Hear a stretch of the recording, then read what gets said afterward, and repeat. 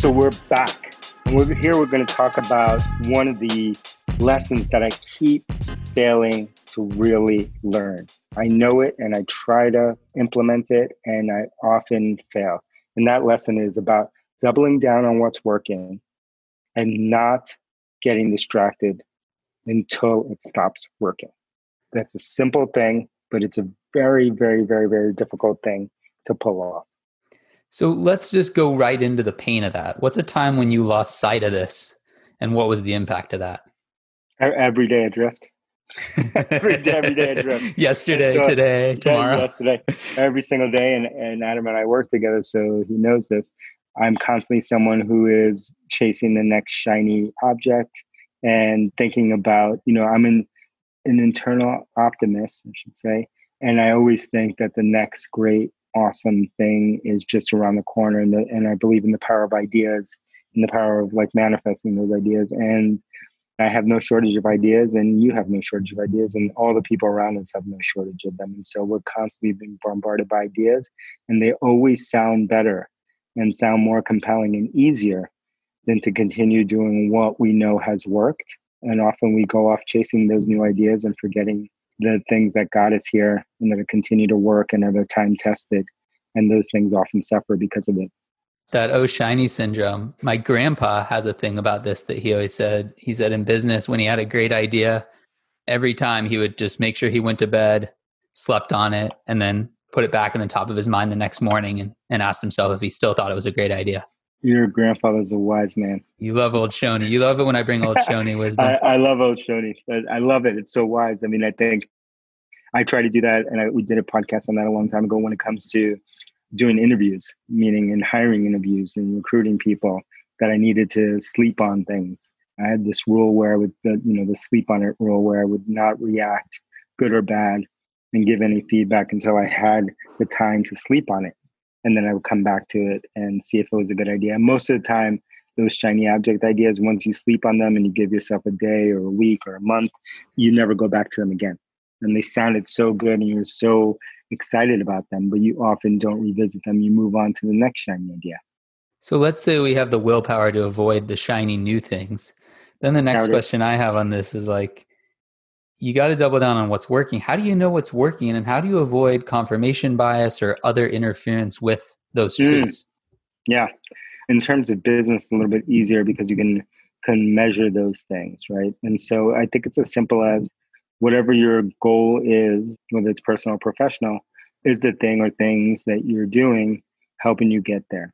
No matter how slowly they're helping you get there, how incremental it may feel in the day or the hour, are you actually making progress, forward progress? And sometimes it's hard to see that if your horizon is too short. If you look at it within the day, within the week, within the month, sometimes within the year, you can't see it.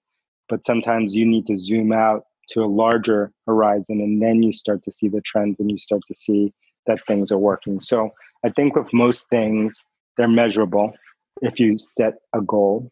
And even if those things are relationship-wise, you can set a goal for what you want or you envision these things to look like, and you can see am I starting to get there? No matter how anecdotal the evidence is, you can start to see forward progress. But I think the two hard things are setting the goal in the first place. And if you can set a goal, then you can start to see incremental progress there, whether it's anecdotal or easy to measure. And then the second is choosing the right horizon to look at in order to see that progress each day. So I think it's easier than it sounds. I think we often convince ourselves that, it's too hard. I don't know if it's working. And then, the trick to that is to run it by disinterested third party, someone who has no skin in the game, and show them or explain to them or have that conversation. And you talk to a couple of people, you'll see that they can often see whether good or bad if you're making progress towards that thing or not. I think as often than not, I think we often are good at repeating things that don't get us to our goal. And that's why the goal setting is so important. The obvious example here is we want to lose weight, but we keep eating the same things that we eat each day, wondering why we aren't losing weight. If you were to be honest with yourself or zoom out, you would see it's actually pretty simple, even though we can't see it. Yeah, hard to see it. Sometimes it's simpler. It's staring you right in the face. But Mm-hmm, if you're mm-hmm. me, right, what I'm always over analyzing, over complicated, right? Sometimes it's a feel or you just know. So then when you decide to double down for you personally, what happens next? Like what does doubling down look like and feel like for DC? I'll say one, it's painful. I more like to chase shiny objects than I do repeating things. It's one of the hardest things. It's extremely painful to repeat the same thing. So they have to do with, again, setting that goal, setting a way to measure it, focusing on the measurement and the activity versus how long it's taking or the new desired state you may have for that day, which may be different than the original goal, and just staying focused on the goals that you set. Or deciding that you have a new goal and this is no longer the goal, right?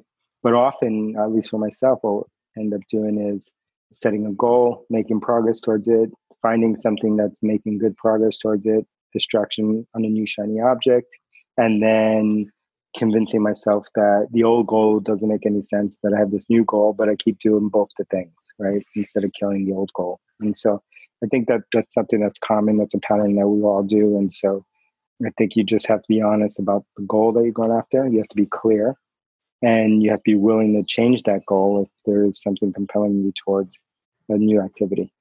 How do you know when that's happening? What are the clues that it stopped working or you need to change the goals? Goes back to the measurement. It's that you set the goal. If you're not making, and you look at it at different horizons, like we talked about, and no matter what horizon I look at, I'm not seeing progress towards that goal. And instead, things are staying the same, or in some cases, getting worse. And in that case, you have to be honest with yourself to either change the goal or more likely change the habit, the tactic that's causing you to stay there. So it could be the right goal, but the methods aren't working to get Mm-hmm. you make progress, or it could be the goal needs to change. Yeah. But often I think, at least for myself, what happens is that the right goal, the tactics or the actions aren't getting me to the goal. I still want the goal. Then I may add another action on top of the action I'm already doing and trying to get towards that goal versus being honest and removing the action or activities that aren't getting me to that goal. Right? It's kind of like hedging, continue to hedge on top of another hedge on top of another hedge. And then it's unclear if you do make any movement, what is actually having the effect. And you end up doing all the things. Right. You kind of don't double down. You sort of 1.1 times the effort Exactly. or Yeah, maybe yeah. 0.7. You either add more work or you diffuse your effort amongst lots of different activities.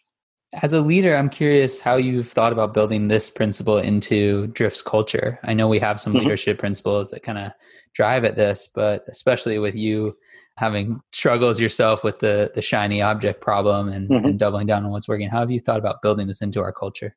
I think it's easier now that we have more people. So it was really hard in the beginning because there was no one that could prevent me from interfering or getting into it, getting us distracted. And my technique, once we had enough people, was to basically give it to someone else to own and have them own it so that I couldn't distract it or put it into or give it a half effort. And so I've kind of relied on other people to help me prevent myself from harming myself. Love that. Just as a closing thought, what are you doubling down on right now? I'm doubling down on a topic that we did on the last podcast, and I hope you all listened to, which was reading. Massive love of reading, and I always talk about reading. And right now, I'm really doubling down on that, but in a very different way, in a way that giving myself permission to not read or read things that I didn't think were worthy in the past. And so I'm doubling down on that. I'm doubling down on simplifying, simplifying, simplifying. Our mantra at Drift this year has been simplify, focus, repeat. So I'm just repeating that over and over to myself, hoping that it sticks and helps me through this time. Simplify, focus, repeat is pretty much the definition of double down on what's working and don't stop, right? Exactly. That's our mantra for the year. Love it. Mm-hmm. All right. For people who are enjoying the show, what should they do, DC? They should know that they are listening to the world's only, actually, it might be the only one in the universe's only 6-star only podcast. And so they should head over to their podcast app of choice on which they're listening to this, or the YouTubes, as they say, and leave a 6-star rating.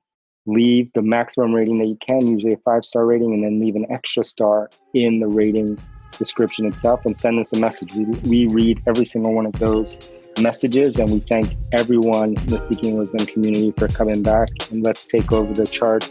6 stars only 2020. Double down on 6 stars. That's what's working. That's it.